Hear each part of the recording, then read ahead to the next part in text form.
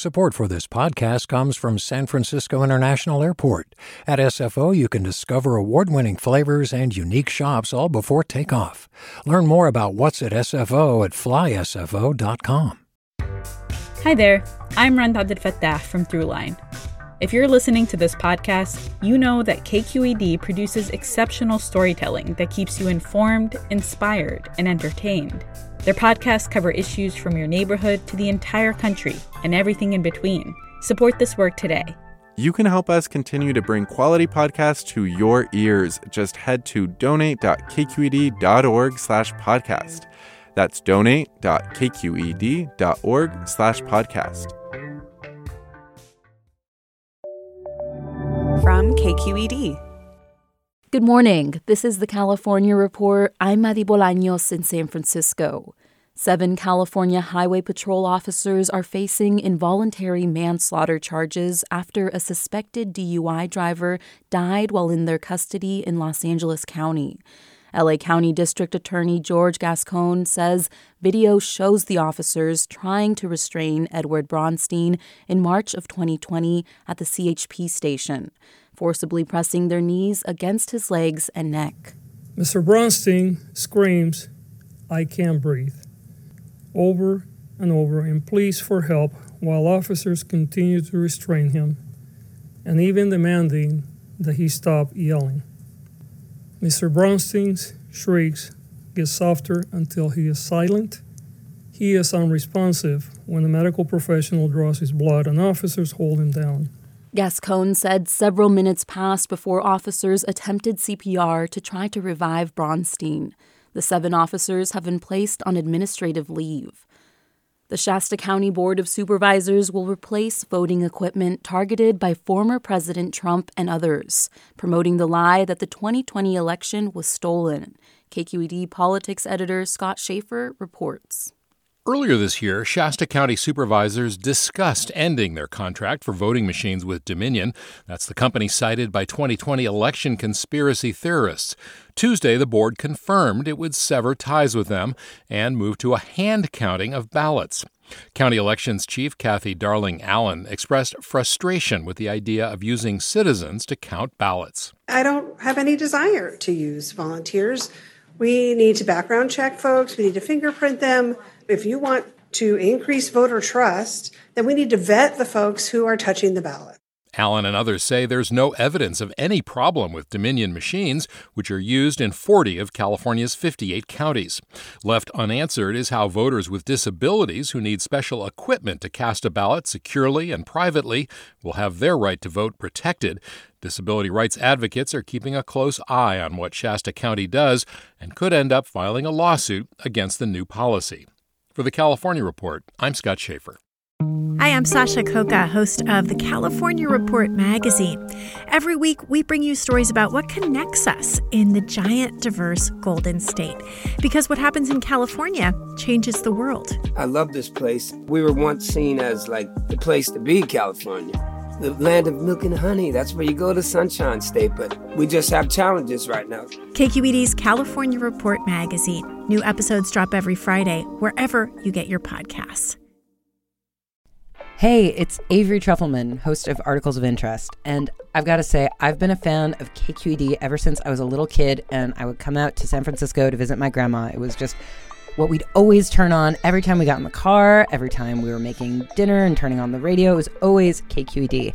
And then over the years, I've become a massive fan of KQED podcasts because this is local reporting at its best. These are answers to questions you've always wanted to know, interviews with exciting, unusual voices, necessary journalism, all told with love and care and artistry. And did you know that a majority of KQED's funding actually comes from members? It's just people like you and me supporting the programs they love, while also getting access to cool events, behind-the-scenes footage, and so much more. If you want to sign up and be a part of this amazing community, visit donate.kqed.org/podcasts to become a member today. That's podcasts with an S.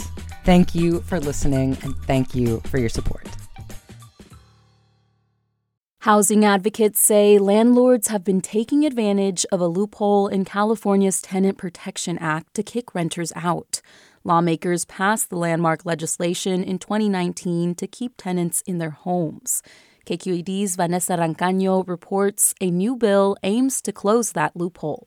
Antonio Avila has been living in the same Concord apartment since 2012. He shares the 2-bedroom with his wife and 3 kids. Tenemos aquí todos conocidos, pues, y hasta tengo un hermano aquí también. His brother and cousins live here. He knows all his neighbors, and he's happy. But in August, a new owner bought the apartment building, and within months, Avila got an eviction notice. Que porque según van a remodelar. The notice said the owner plans to substantially remodel the property. California doesn't have data on why people get evicted, but tenant organizer Betty Gabaldon says since the Tenant Protection Act went into effect, she's seen an uptick in renovation-related evictions. It's a loophole in the law. Landlords are using to get rid of tenants. Renovation is one of the few reasons landlords can evict without cause under state law. But she says there's no accountability to make sure landlords follow through. Under the law, renovations must be major enough to require permits. But in Avila's case, the city says no permit has been filed. Representatives for his landlord say they'll start that process once they hire contractors. But Gabaldon's experience with other tenants makes her skeptical. It's because the substantial renovations really don't happen. They buy it, kick everybody out, put a little bit of paint on it, and then re-rent. Leah Simon Weisberg is the legal director for the Alliance of Californians for Community Empowerment Institute. She says claiming they're renovating also allows landlords to get around the state's 10% cap on annual rent increases. It's a real problem.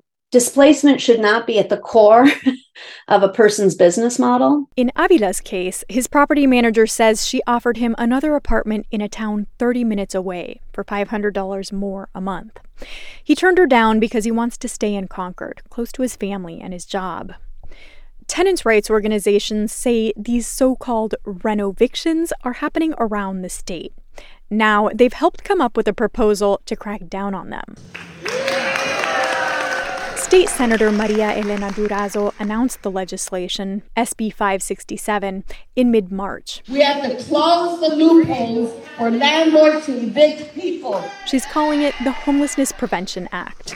So we can't let families get pushed out on the streets. Under the bill, tenants would get a relocation payment or be allowed to return to their homes after the renovation at the same rent.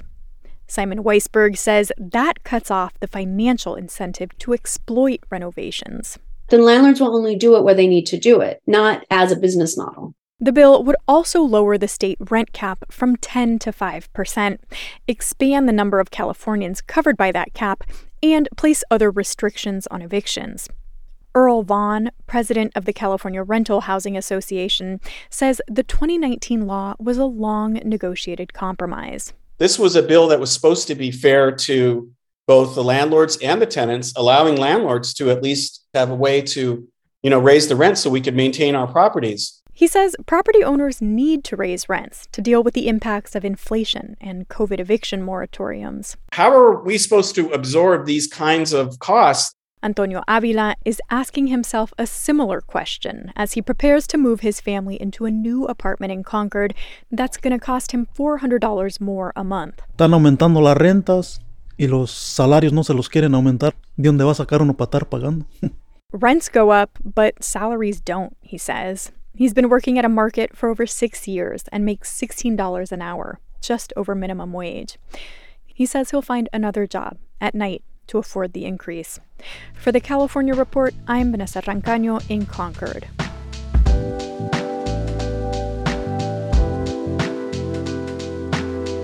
And that's the California Report for Thursday, March 30th. We're a production of KQED Public Radio. I'm your host, Madi Bolaños. Thanks for listening and have a great day. Support for the California Report comes from Guideline. Their automated 401k plans can be set up in 20 minutes. More at guideline.com/CA.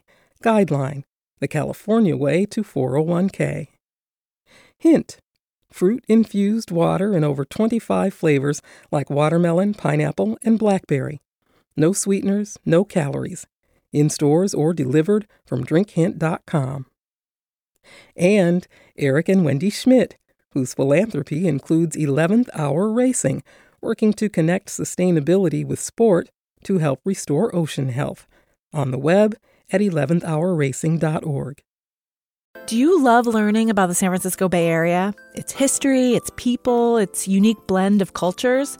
Then you should check out the Bay Curious book. I'm Katrina Schwartz, editor and producer on the Bay Curious podcast, and I'm here to let you know that for the month of May, we've worked out a sweet deal for KQED podcast listeners. Right now, you can get the Bay Curious ebook for $1.99. That's right, $1.99. Just search for Bay Curious wherever you get your ebooks or find a link in our show notes. This offer does expire at the end of the month, though, so you'll want to act on it fast. Happy reading!